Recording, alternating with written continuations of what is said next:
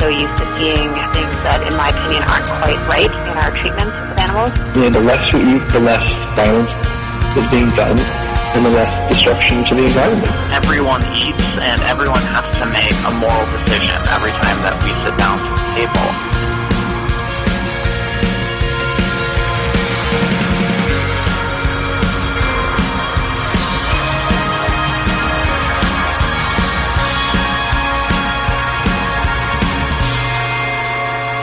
Welcome to the Animal Voices radio show, Western Canada's only radio program on animal advocacy and compassionate living. This is 100.5 FM Co-op Radio CFRO on unceded and ancestral Tsleil-Waututh, Musqueam, and Squamish territories in Vancouver, British Columbia, Canada. Today is Friday, May the 14th, 2021. I am your host, Allison Cole, and I am joined here today by my co-host, Elise Jacobson. Hi. Welcome to the show. Today's show features interviews with two local vegan and animal advocates who will be sharing their wealth of knowledge that you will only hear here on the radio. In mid-April, it was announced in mainstream media that the major financial troubles of the Vancouver Aquarium during the past pandemic year were coming to an end. The Vancouver Aquarium, run by the non-profit organization Oceanwise, had sold the aquarium to a private for-profit U.S.-based tourism corporation called Hershen Enterprises. Hershen now has full ownership of the aquarium and also owns a dozen theme parks, amusement parks, water parks, and aquariums in the southern United States. So what will this mean for the 70,000 creatures who still reside at the aquarium every day? We have local Vancouver aquarium expert and animal advocate David Isbister on the show to fill us in with some facts and history about the aquarium and where he sees this new venture going. There are some ugly things to uncover here that have not yet been made apparent to the public. And for our feature interview, our dear local friend, vegan cookbook author Drina Burton will rejoin us on the show. We know her as a master of creating delicious and nutritious vegan recipes since 2001. She has a new exciting cookbook coming out this summer, her 6th book, and it's called Drina's Kind Kitchen. Drina has a wonderful, warm, and helpful presence on social media where she is very active in helping people learn about the vegan lifestyle and how to cook wholesome plant-based foods. She will join us on today's show to speak about a variety of topics, including what it's like to raise children vegan from birth, and she will share with us some cooking techniques and some of the yummy recipes in her book. Drina will also comment on the current global tofu shortage and cooking during pandemic times. Not only that, she's running a fantastic contest that you'll want to enter for sure to help promote the book and win some amazing prizes. That interview is coming up in about 32 minutes, so please do stay tuned. So I watched a series on Netflix recently, a mini-series that I absolutely loved. It's the new David Attenborough Netflix show called Life in Color. And you've seen some of this too, right, Allison? Yes, I actually just finished watching the first episode today. It was really good. Nice. Yeah, so for anyone who doesn't know, the series is basically about how animals use color in their lives, like either for attracting mates, for camouflage. Animals in the wild use color in all sorts of different ways. And this series is kind of special because they developed revolutionary camera technology for it to kind of give viewers a sense of some of the color and light frequencies that other animals can see that humans cannot see with the naked eye. For example, many animals can see ultraviolet light frequencies, and we can't see those. I wanted to read a quick statement from David Attenborough about the show. He says, over the decades, film has made extraordinary advances from black and white to color and high definition to even ultra high definition. But we have always known there is another world of color that only animals can see. For Life in Color, we developed new technology to provide a window into these invisible worlds. It has allowed us to unlock some of the mysteries of nature and to share these with our audience for the first time. So that's pretty exciting, I thought. Yes, and for me, I saw the first episode. So the episodes are broken into the first one's about seeing in color for animals. The second one is about hiding in color, and the third one is called chasing in color, which I haven't yet seen.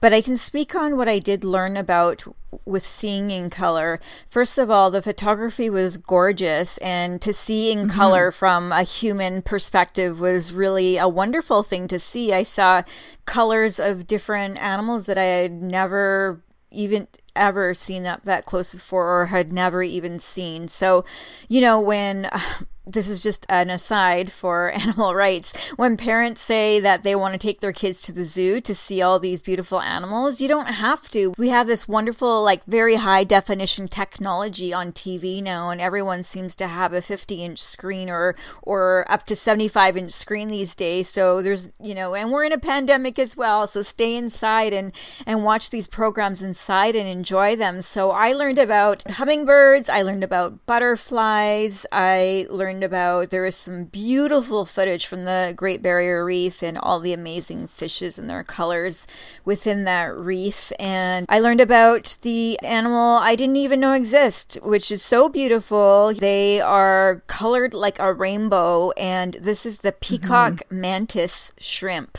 I didn't even know really what a shrimp looked like, to be honest. Yeah. Oh, yeah. So they can rotate their huge two eyes independently of each other and in any direction. They're the only species, I believe it said, that can do that. So that was so cool. And they can see in both polarized color and unpolarized, which I found to be really interesting, how polarization actually works. And as you were saying, ultraviolet vision as well in the world of animals.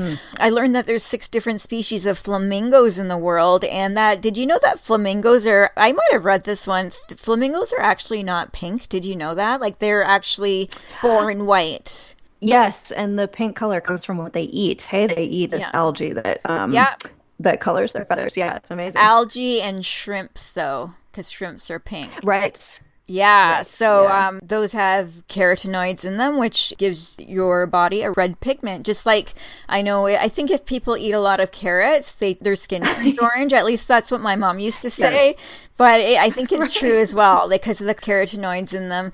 So what did you think about episode 2? Well, yeah, episode 2 kind of goes more into how some animals use color for camouflage. Actually, one of the most interesting parts of it to me, they talk quite a bit about why tigers are orange, why they're, much of their fur is orange, because it seems kind of odd that they live in a landscape where there's really no orange color. You'd think they should be something closer to green, but it was explaining how green is not a color that is possible to manifest in mammals. However, what was super interesting about the tigers is that their main prey is several species of deer, and deer are colorblind in a certain way that they can't see red colors. They can't see shades of red and orange. So they were showing, again, with this amazing camera technology, what a tiger looks like from a deer's perspective, especially when he's hiding in the grass or, whatever. And it's amazing how well he actually blends in. You really can't see him very well at all. So it's amazing how, even though to our eyes, a tiger really sticks out, to a deer, he blends in perfectly. So that was pretty amazing. That's fantastic. I also learned about hummingbirds in this series. Hummingbirds are, again, it showed their mating game and their iridescence and their color, and that they have lives and that they have this whole life cycle that they go through. And I think we might take them for granted. We just see them as these little birds that are buzzing around. But this show certainly opened my eyes more to hummingbirds. And as it turns out, hummingbirds have been in the news lately here locally in BC. Do you want to tell us about that? Yeah, this was such an amazing story. Several outlets reported on it. This one from Global News says that work on the Trans Mountain Pipeline's construction has now been stopped for 4 months after the discovery of hummingbird nests during tree cutting. Members of the Community Nest Finding Network, or CNFN, alerted federal wildlife officers in early April over concerns workers on the Trans Mountain Pipeline in Burnaby were not complying with the Migratory Birds Convention Act. According According to the CNFN, on April 12th, officers saw the felling of a tree with a hummingbird's nest in it. And as a result, Environment and Climate Change Canada issued the stop work order until August 21st. So I think this was an Anna's hummingbird. They're one of the most commonly seen hummingbirds on the West Coast. And under the Migratory Birds Act, unless regulations are made, no one can allow for a situation where migratory birds may be killed, captured, or taken, or their nests be damaged, destroyed, removed, or disturbed. So this is such an amazing story in a way about a hummingbird, just unwittingly, I guess, protecting our forests, protecting our environment. And I wanted to read this beautiful quote from Judy Wilson, who's an executive board member of the Union of BC Indian Chiefs. And the Union of BC Indian Chiefs also supports the work stoppage on the pipeline. Judy Wilson said, it is very symbolic that a tiny hummingbird has stopped local construction of this pipeline. At the same time, it is not entirely surprising either. Many stories honor the qualities of the hummingbird, and one that stands out in particular is the hummingbird's tenacious loyalty to the forest. Even as the forest burned and all the other animals fled, hummingbird carried drops of water in their tiny beak from the river to the forest fire. In response to the other animals, hummingbird said, "I'm doing what I can." That's so beautiful. Hey, I'm gonna cry. That's actually so touching. I know. Yeah, it's so lovely. So again, while we might disregard these little beings and all the other little beings that I learned about, like the little insects and the butterflies and all that, we really have to appreciate them and learn what their place is on our planet and in the wild. And we'll be covering more in the show in the future about how human impact and industrialization encroaches upon the wildlife, right? And this is just a simple example of that. So how can we see Life in Color for all those who are really interested? It's good family, clean fun. Yeah, it's on Netflix. You can find it on Netflix, David Attenborough's Life in Color. Looking for ways to engage and educate your kids while schools are closed? Your kids can learn from home with C Smart's Ocean Defender online courses. Kids aged 7 to 10 become an ocean defender through interactive virtual lessons and hands-on activities. C Smart provides all the resources your kids need so you can work from home with ease. Even better, C Smart wants to support you with their Pay What You Can initiative. Visit csmartschool.com to register today. That's SEA, smartschool.com.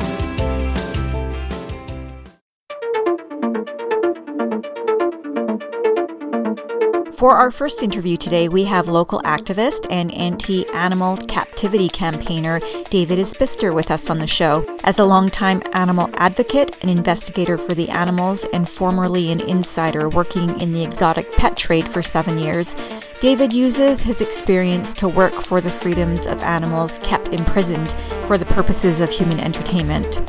In 2017, David was largely instrumental in moving forward the law to pass that effectively banned the captivity of whales and dolphins at the Vancouver Aquarium.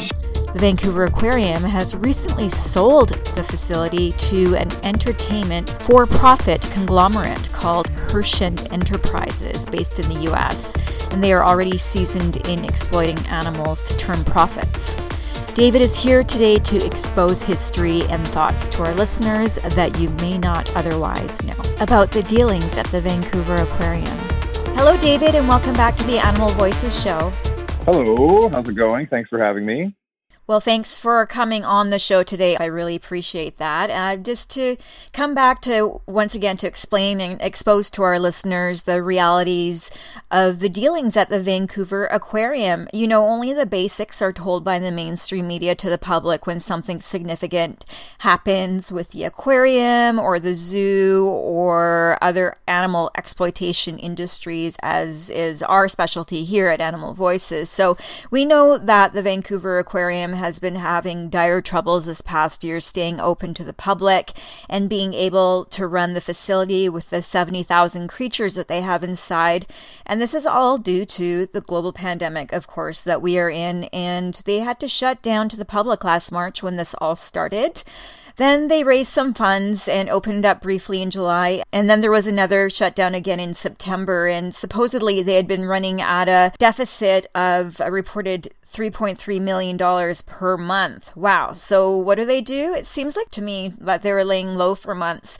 But then just under a month ago in mid-April, it was announced that the Aquarium, a nonprofit organization, had bailed themselves out by selling the facility to an entertainment for-profit conglomerate company. Those are like all bad words. It's called Herschend Enterprises, and this company is already seasoned in exploiting animals to turn profits. David, you have such a history with the aquarium and fighting for the freedom of the animals there. What were your initial thoughts upon hearing about this, what I thought was outrageous news? You said a lot of it there. I mean, I wasn't surprised. I halfway expected them to maybe redistribute some of the animals that are forced to reside there among other CAZA facilities, and maybe try and, become something better. But, I held a glimmer of hope on that. But again, I wasn't surprised. At every possible chance for the aquarium to redeem themselves, they choose money, or they move only just the most tiny little amount that they need to move to end the pressure that they're facing, with whatever they had been up to in their hijinks, at that time. So it's I'm not surprised.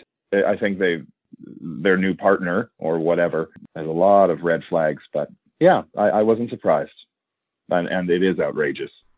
Yeah, I know. I thought it was another April Fool's joke after the one that was put out about the Greater Vancouver Zoo on April 1st, but that's another story. Also scary. Yeah, that was hilarious. Yeah. Okay. Well, that perhaps will be another conversation when we have time to talk about bad April Fool's jokes. So you say that the Vancouver Aquarium has run as a con for decades. They may rescue dozens of seals, for example, but then they have also imprisoned many whales and dolphins in their facilities to do tricks. They've all eventually died except for the one remaining. Can you explain this history more for our listeners who aren't aware? Sure. Yeah, the Vancouver Aquarium essentially started the entire cetacean captivity industry when a long time ago they harpooned a whale and dragged it back and put it in the park, and it languished there for 3 months. But in that time they did it 42 more times, 42 different cetaceans caught or purpose bred, and that died statistically, almost all of them untimely deaths or deaths that don't have proper resolutions. They've had the troubles with seals and stellar sea lions, as I told in the past. They've wild trapped some seals, experimented on them, and then sold them to Marineland and called that conservation. Those seals at Marineland were put into poor water quality, CAZA certified water, of course, and 4 out of 5 were blinded and 1 died. So they don't show any sort of long-standing commitment to animals. They trade with SeaWorld and Marineland, as I was just saying. SeaWorld, they helped basically lend them breeding stock that they were carting animals around in airplanes. One of them died after being moved 4 times in the space of a year and a half to be the sire of various belugas all across Texas and other places. Their seafood certification program, Oceanwise itself, it's not enforceable, it's not enforced, and it's just about licensing their image so that they can generate money. They say they're there for the animals, but they sell them out at every turn. So the con that they run is saying that all of that needless animal death and sort of money generating pap is somehow related to conservation and rescue that they can't possibly do unless they murder other animals. So that's the con, is that the 1% to 5% that they spend on these so-called measures somehow will enable them to generate millions and millions of dollars on the backs of other exploited animals. And so that's the con. Well, I'm wondering how this is going to work now, since the Vancouver Aquarium is now, it just turned into a for-profit business. So it seems like there's nothing to hide behind now. They're right out there saying they're going to be animal entertainment because that's what that company does. I'm not understanding that. It seems like you know more. So, and coming from the nonprofit world of environmental conservation and animal rights and animal protection, I have never once seen this type of deal take place. So what's going on here, if you can shed some light? The OceanWise is a private nonprofit, so they can choose to spend their profit however they want. In the past, they've done that by throwing lavish events and having an enormous corporate structure that no other real conservation society would be able to support unless they were doing all of the world's leading conservation, which certainly Vancouver Aquarium, we can tell by the amount of times that they're cited, are definitely not. And also the fact that on the profit side of things, they still plan to sort of be like a draw on the new incoming corporation's finances. So they'll be still getting 1% of profits or whatever it is that they feel that they need to operate the rescue that they do. So instead of divesting themselves from captivity, instead of doing a little bit better and trying to find truly private donors and really, really establishing themselves, in a new and improved way, they've once again decided to really stick it out with old school, outdated, exploitative, cruel captivity. And so that's why they were always aligned that way. They're a private nonprofit, so they can disclose less and spend in a more discretionary manner. And they sold out to a for-profit because they all along were for-profit. Just the structure by which they collected the money happens to be a private nonprofit. And that's just the OceanWise part of it. Needless to say, it's not quite what it seems. They still are funded by a disproportionate amount of tourism dollars who want to see animals exploited, or local folks as well who don't realize the history or realize what they're supporting. And just a side note too, and this goes along with the con sort of that we were touching on before. It's weird that a nonprofit would also be funded by oil and mining and gas. A nonprofit that protects the ocean is actually taking money from the people who are willfully destroying it.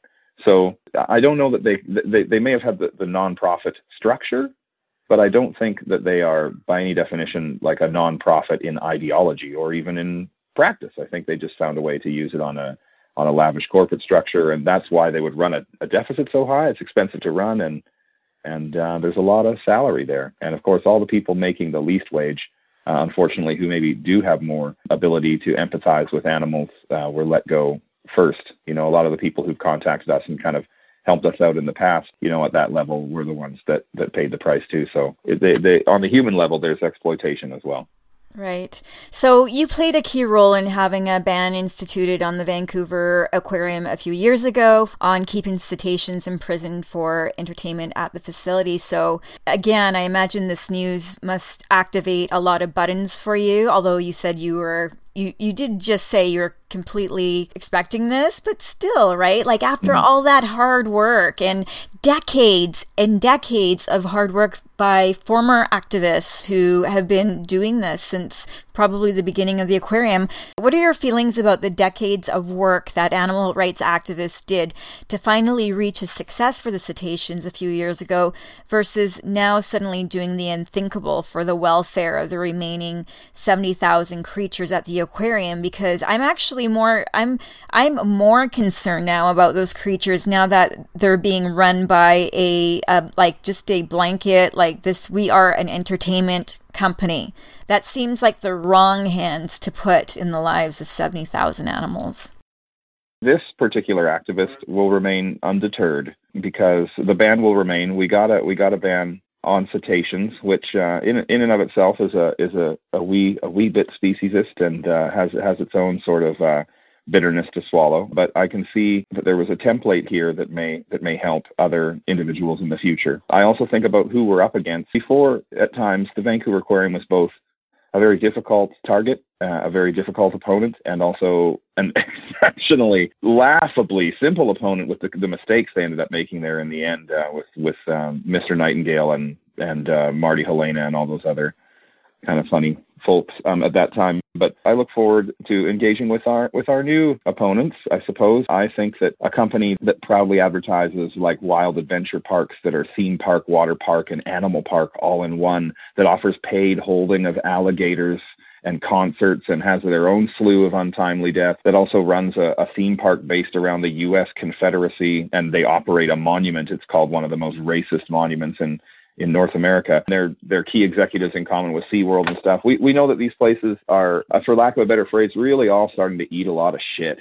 And the reason is because more people will take action, and more people, even if they don't take direct, loud action, they will oppose it in other ways. They'll tell their families to boycott. They'll choose to do other things that don't harm animals needlessly. So I know we've got to dig in here and have another probably go at a company and make sure that we show them that these practices are not okay with Canadians or Vancouverites or whatever arbitrary border you want to call it. Just people in general are standing against animals being needlessly imprisoned for no other reason other than entertainment. And in Canada, they're not going to find it as easy as they may find it in other places where people haven't all experienced this kind of history and had a chance to reflect on it. So I'm undeterred. The activists, we did awesome work. So we're just going to keep building, all of us together.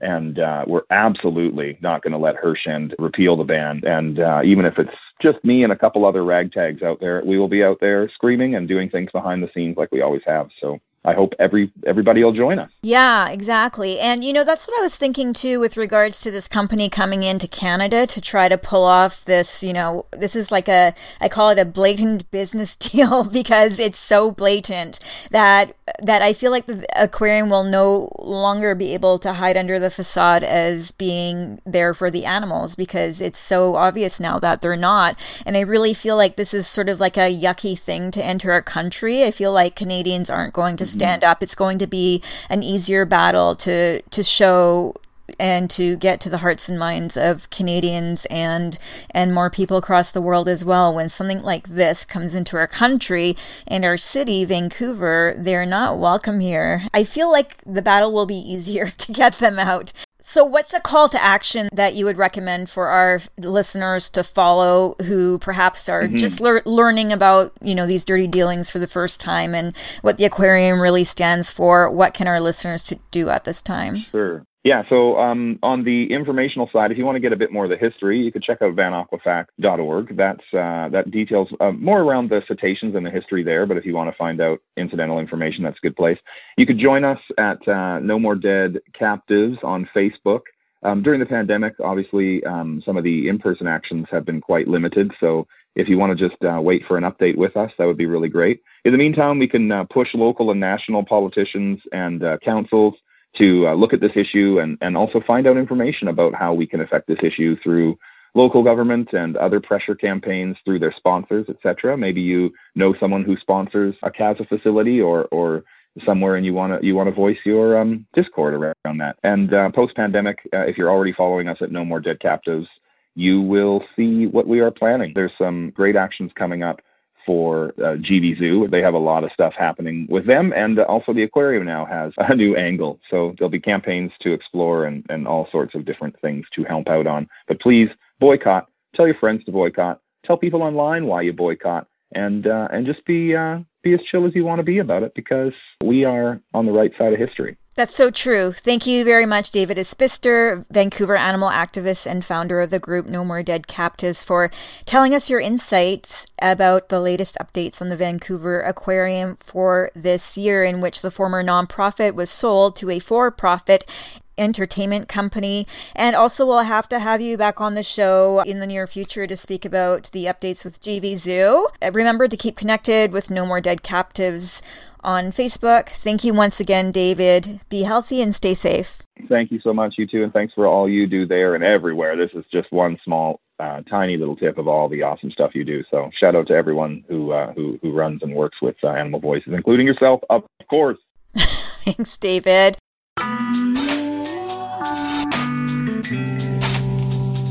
The Downtown Eastside Women's Center has been helping self-identified women and their children for decades, but today, the DEWC needs your help. Due to the COVID-19 crisis, the center has had to cancel its annual in-person fundraisers, depriving the center of crucial financial resources. Services such as hot meals, clothing, showers, and secure mailboxes are now in jeopardy. To find out how you can help the Downtown Eastside Women's Center, please visit their website at dewc.ca. That's dewc.ca.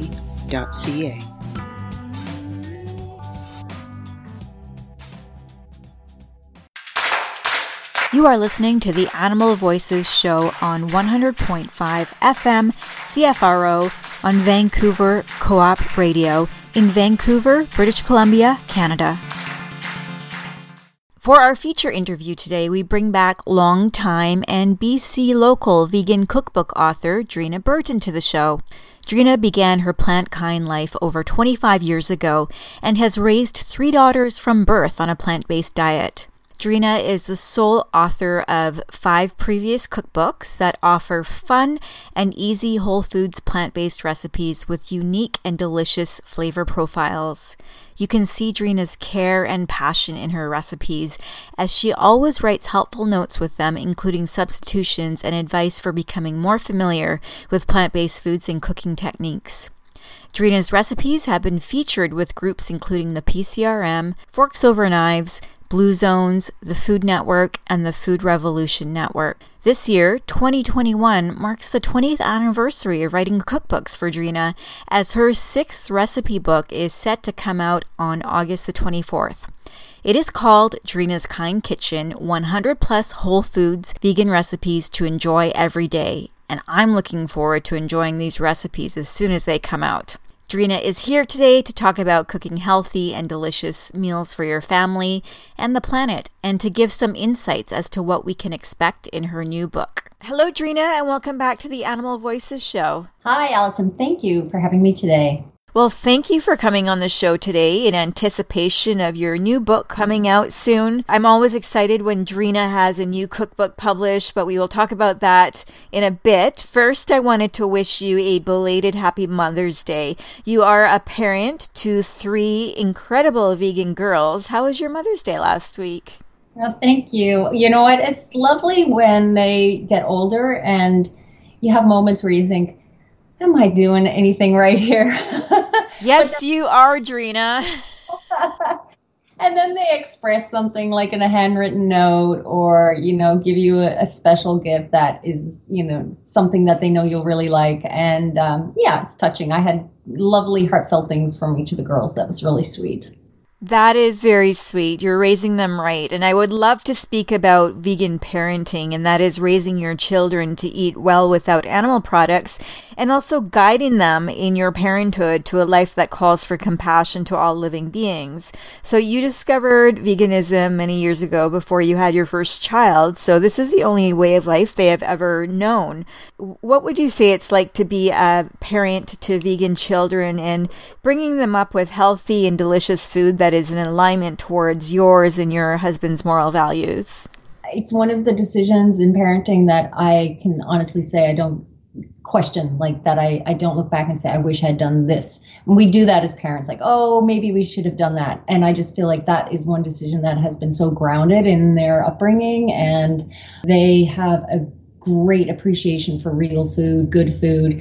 And they also have the understanding of where our food comes from, and, how animals are sentient beings and we respect them, and just, an appreciation for the bigger picture in that way. It was definitely more challenging early on when, we didn't have all the resources and the Facebook groups and things at our fingertips.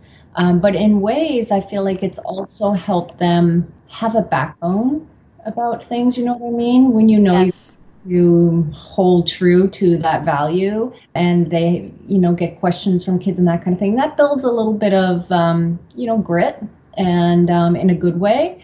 And then they're proud of it. They're proud that they are eating in a way that's not just healthy, but compassionate too, and, good in many ways. That's great. And, it was just Mother's Day last week, so I wanted to bring this up just because I've been seeing you raising your children online for the last 20 years or so, and very, very impressed by their abilities, even the fact that they're growing up to make their own food now that they're getting older, and the things that they choose are basically what mom would eat too. It's like you're raising kids to follow your path, and that path is a great one, I think. So I'm wondering if you've seen the vegan picky eater meme that's been going around on Facebook these days. If not, it's a listing of 87 various foods that plant-based eaters typically eat. Nothing too much out of the ordinary, and you're supposed to say as a proud vegan how many of the foods that you don't eat. So I posted this on my Facebook several days ago, and I was surprised to see that most of the people who responded, who were like 99% vegans, because that's who it was for, they said they had most of them said they had 0 foods that they wouldn't eat, or just a couple of foods on that list that they wouldn't eat. And it made me realize that when you go vegan, you have such a great opportunity to develop your taste palette and to eat dozens of new foods that you never would have eaten before as a meat eater, as has been the case for myself. I saw that when I was going through the list and going, oh, I used to not eat that, but I do now. And I know that being a vegan parent does not automatically gift you with non-picky eating kids, but I also have seen over the years, as I mentioned, the wonderful foods that you make for your kids and that they seem to really, really love. Can you share your thoughts on the vegan picky eater meme and the concept of being able to expand one's taste palette when opening your life to plant foods? Yeah, that's such a great topic and question. And I did see the meme, and I wouldn't say there's anything I wouldn't eat. There's a couple of things I don't really love, like Brussels sprouts are not my thing. Really? Yeah. And eggplant is not my favorite. And I don't like coffee, but I love the smell of coffee. So, but other than that, and what I will say about that too is there were many things on that list that I didn't eat for the first, say, 10 years of being vegan. And in fact, in one of my cookbooks, I said, you'll never see a cauliflower recipe in my cookbooks. Oh, really? And now here we are, a few cookbooks later, with cauliflower recipes, because you do tend to, open up to those foods, or you have that particular vegetable made a certain way in a restaurant or something like that. And then you say, wow, like I can like this. I didn't like nutritional yeast for, I think, the first 9-10 years of being vegan. Then all of a sudden I started using it in small amounts, not big amounts. Like recipes sometimes call for it in huge amounts. And I was like, oh, that's interesting. That adds like a little background flavor that's kind of nice. And so, yeah, like we totally can open up to these new foods. And it's like I say, when people think about going plant-based, we all eat plant-based foods, right? We all eat these foods. We just eat solely plant-based foods, right? Like we all eat bananas and almonds and rice and pasta. We just need to reframe it as, okay, we're eating more of these and eating them in abundance, and then excluding the animal products, right? And for kids, they grow into it. Like certainly kids will have preferences, and they will go through like picky stages. And one of our girls, like she really doesn't like olives, and she really doesn't like berries, and that may be with her forever. But she went through a time when she wouldn't eat lettuce and wouldn't eat mushrooms, and now she does. So you keep presenting, keep offering, and I do find like anything, like you grow with it. And part of that is maturity with kids, totally maturity. And some of us as adults, we have to grow up in that way too. Just be more open to food. Yeah. So what are some of the things that your kids like to eat that you would think, like, I guess you're around other children, friends and that. So what do your kids eat that other kids won't eat? Well, yesterday was my youngest's birthday, for instance, Hope. She's 12 yesterday. And one of her favorite dishes that she asks for her birthday is either quinoa or a rice with baked beans. She loves like the Amy's baked beans and avocado on top. And like that's one of her favorite meals, right? Now, some kids would never eat beans, just wouldn't eat plain beans. And I've sent her to school and kids have asked, what is that in terms of green peas or chicken? They don't know those foods, right? She has a friend now, and it's wonderful because her friend comes over and she's very open to lots of food. Her mother, like, I think it's just their diet and their background. They're always eating different vegetables. So she eats everything that we eat and she loves it. But honestly, that's, I think, the only friend that I've experienced that with over the years of parenting. Normally, they will look at things and say, is this vegan? And very concerned about what that means, as in even with watermelon, is this vegan? So the messaging that they're getting out there, parents or something, is that our food is odd or different. So they would even think that something like eating bread or fruit is all of a sudden different in our house. Right? It's a funny thing. I would have never have thought of that before. The programming that goes into children's minds from the very beginning, and gosh, you see how adults turn out. So anyways, I encourage people to take a look at that vegan picky eater meme and see what you score. We have it posted on our Facebook page at Animal Voices Vancouver. Now, I wonder if you can speak about the evolution of your longtime veganism and how that informs your eating and cooking to feed a family these days. I have most of your books. I have your very first book, The Everyday Vegan, which is one of my all-time favorite books. I've made many recipes from it. And I've also have just enjoyed just reading all your recipes in your subsequent books. Whenever one of your books come out, I just it's something that I want to get into bed with and read page by page by page until it's all done. And, you had your all hummus phase chapter in one of your recent books, and that was very fun. So, I've been noticing your developments over the years, but I'm wondering if you can talk about how your cooking has changed in the past 25 years and how would you describe your current food philosophy to be? Thank you. Well, that is a really lovely thing to hear, first of all, that you just kind of want to curl up with the cookbook and read it, because that's a fun thing. I think when I began from a place of very simple ingredients and whole foods, primarily because, as you know, 25 years ago, we didn't have all these glorious vegan foods that we have now, all the substitutes and wonderful treats. So I had to work from a place of learning different vegetables and grains and beans and that kind of thing. I feel like my cooking has definitely changed, though. I feel like I've come to a place where it's simplified in many ways in process, and through different books, like I think with Eat, Drink, and Be Vegan and Let Them Eat Vegan, I really wanted to explore a lot of flavor combinations and cuisines and kind of offer some options for more elegant meals. And now I'm in a place where I really want to offer people, because also I understand the value of it myself, how to just make food that tastes good on a daily basis and not stress about it. Make it fairly easy, make it satisfying, be able to have enough for a family or enough for leftovers. Because truly, when these kids get older, I feel like I'm feeding a football team most days. So it has to be fairly simple food. And I've moved into, really even basics, the basics that we have in the plant world, and making it interesting, like finding ways to combine nuts with, grains or sweet potatoes, and different ways to make things really kind of a new offering for people, right? In perhaps a dish that's become a little bit uninteresting for them, like even a pasta sauce.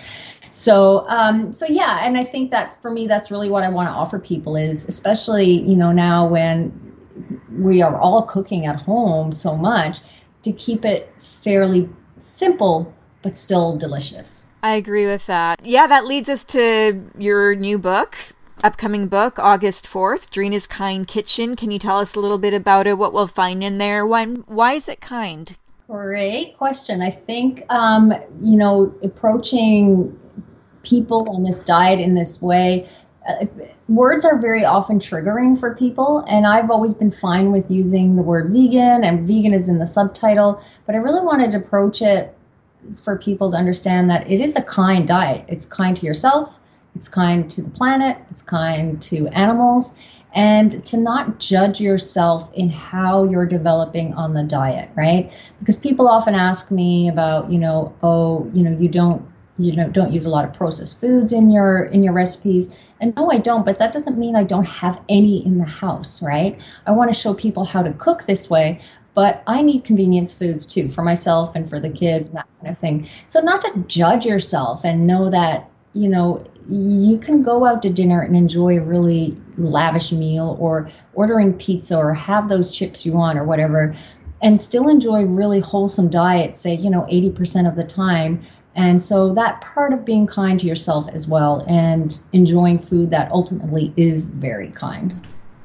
And you've said that if we connect kindness to our plate, that connection manifests more kindness in our relationships with the rest of the world. I love that thought so much. Can you just expand a little bit more about that and what that means? Yeah, I think it's just a consciousness of what we're eating, right? And understanding where our food comes from and making that connection that so many of us are truly disconnected from. That is, your chicken is actually a chicken, and not much different, obviously, than the animal that you have in your home as your beloved pet. And I just think that when we also appreciate our food, like, if you're growing from your own garden, you really appreciate food you've grown, right? Because you know the effort and how beautiful it is when it's growing and how, abundant it is when it starts to take off, and you just feel like, oh, this is glorious. Look at this food I've created. And to think that, every day to just look at your food and say, this is something to be very grateful for, that I have this abundant food, and be more conscious about it and peaceful in a way, I guess, and have that connect with other things in your life. That's beautifully said. So we have to start talking about some of the amazing recipes in your book. Some of the ones that I wrote down that sort of spoke to me: potato cauliflower scramble, sweet potato lentil meatloaf, lemon poppy seed muffins, avomame hummus, curried carrot and lentil soup, truffle salted cheese, and those are just some of them. I know it's probably always hard when people ask you what are your favorites, so I'm just going to ask you if you could talk about some of the foods that you would like to highlight on the show for our listeners, some of your recipes that they might be interested in. Yeah, sure. Well, in the new book, there's definitely a few favorites that came through with the readers, as well as for myself. I made a cheesecake recipe that is nut-free, which is hard. For a lot of people, a lot of vegan cheesecakes are made with cashews. So it's a nut-free cheesecake, and that one's going to be very special for people. Like you said, there's a lot of oil-free dressings in the book.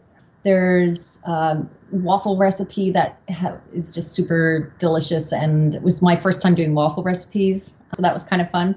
And there's a great holiday torte menu item because people are always looking for a holiday meal.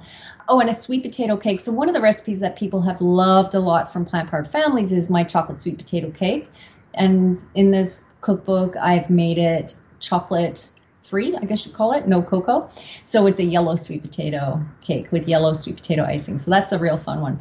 But I think the recipes that are out there and on my blog, people really love the artichoke dip. That's definitely a popular one. Yeah, that's one that comes to mind right away. And a lot of my soups and stews are really popular. I love to make them myself. I feel like they really are often meals for our family. So I have sniffle soup is really popular on my blog.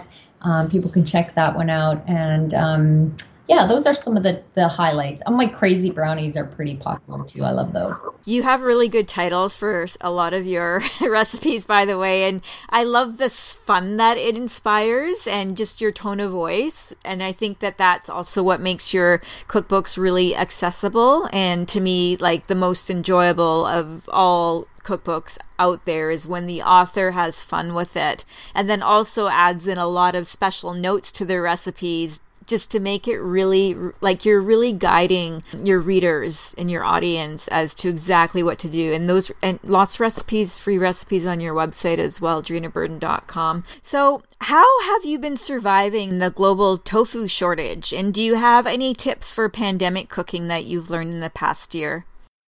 Yeah, the whole tofu thing is crazy. It seems to be restabilizing a little bit now. I've been able to find tofu in stores. Extra firm soft tofu was available, but not extra firm. I don't know if you noticed the same. There's still no extra firm. Oh, okay. So I'm finding it in our stores, but for about a few weeks there was nothing. And I braced one of my daughters, our middle girl, because she loves tofu so much, it's like air to her. And I said, we're running out of tofu, so you might want to eat some foods. She does. But I actually made a trip to Costco to look for tofu. And I do not like going to Costco. So that was one of my survival techniques. I did find it, but it wasn't as firm. It's still not the same texture as I like to use.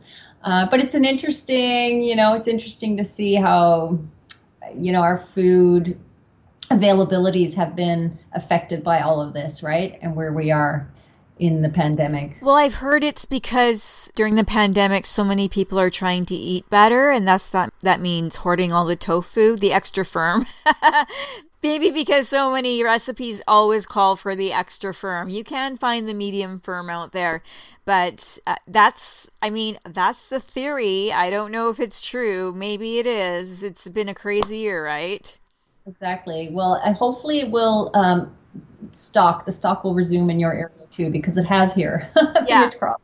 Yeah, I received a tip on Vancouver Vegans Facebook group this week that they do have, I believe it's extra firm at Sunrise Market, which is the maker of all tofu. So that is good. That's what they have right now. So finally, just to end on a positive note about your book, you have some amazing promos happening right now to boost the success of the book when it comes out later this summer. And I'm wondering if you can tell us about some of these promotions, please, and how our listeners can get involved to not only support the book, but to have a chance to win some amazing prizes as well.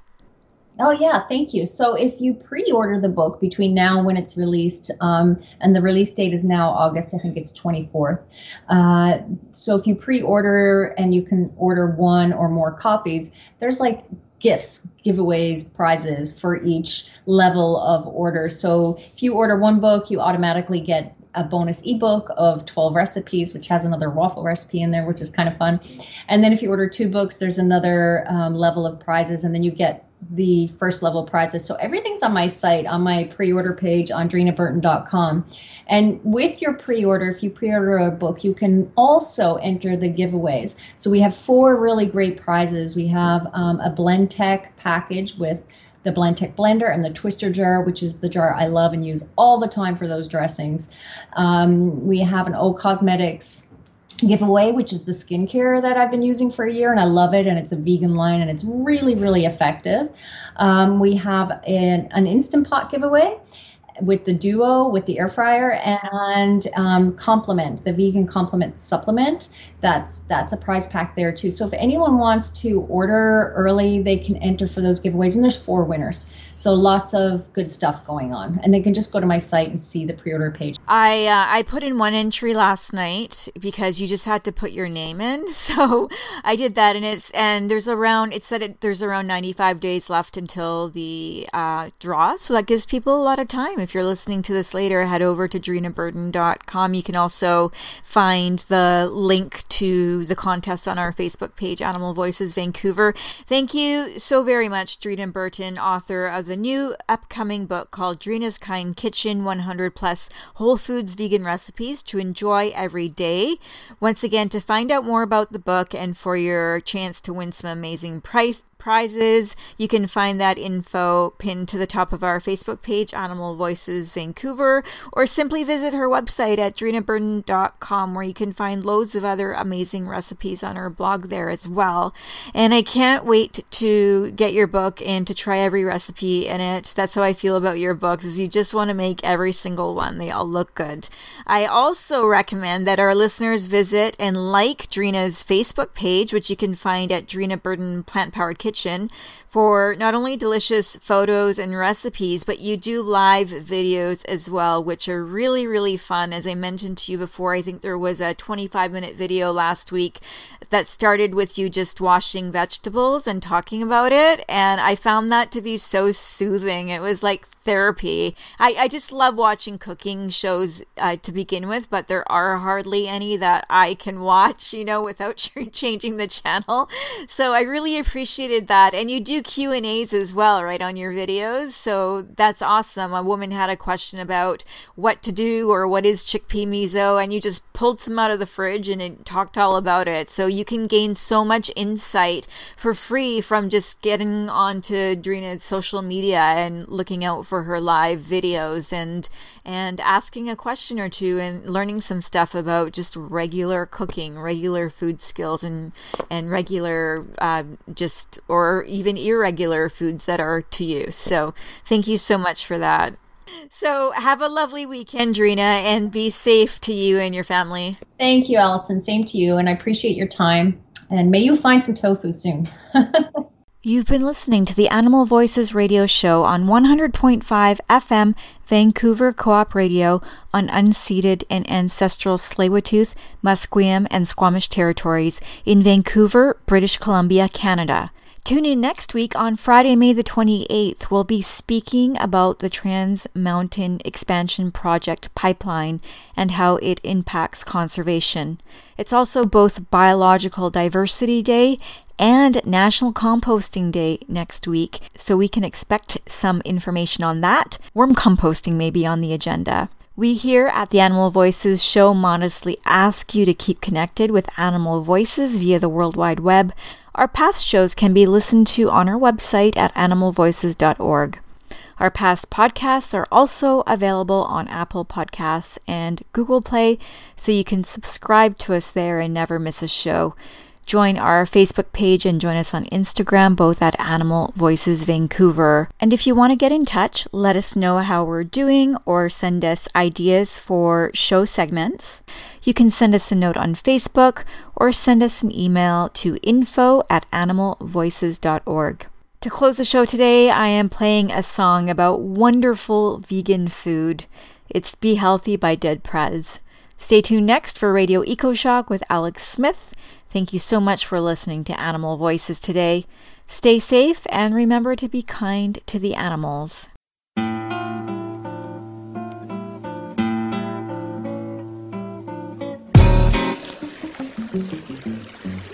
It's all love, all love, all love.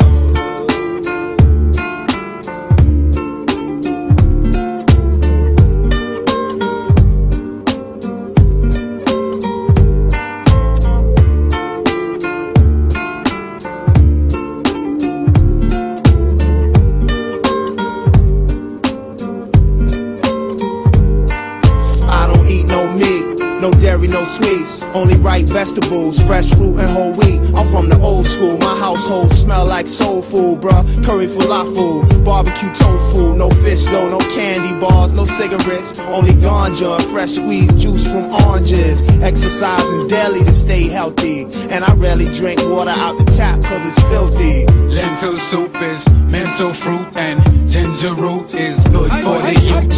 Fresh vegetable with them itai stew. Sweet yam fries with the green callaloo.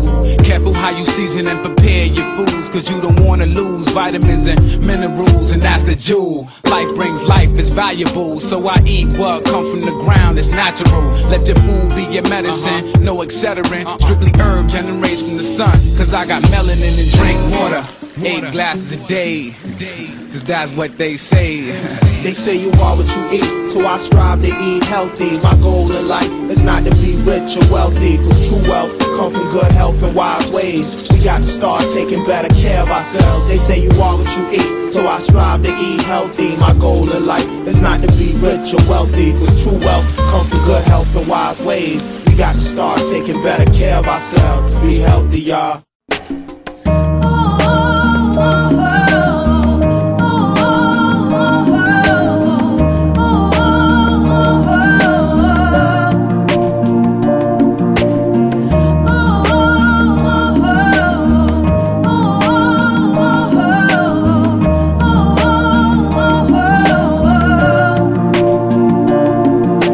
Children of the earth, I'm calling out. There's a mission for you and for me. You see, our mother, she has been suffering, and the truth is told beneath the siege. So raise your voices, sing like ocean waves crashing to the shore.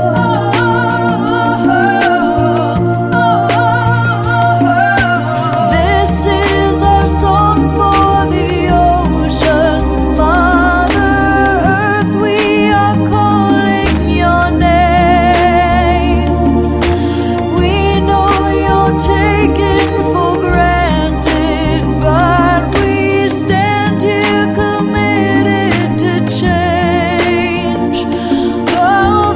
voices of children are singing towards tomorrow's horizon they gaze. Oh, this is our song for the ocean. Give us strength.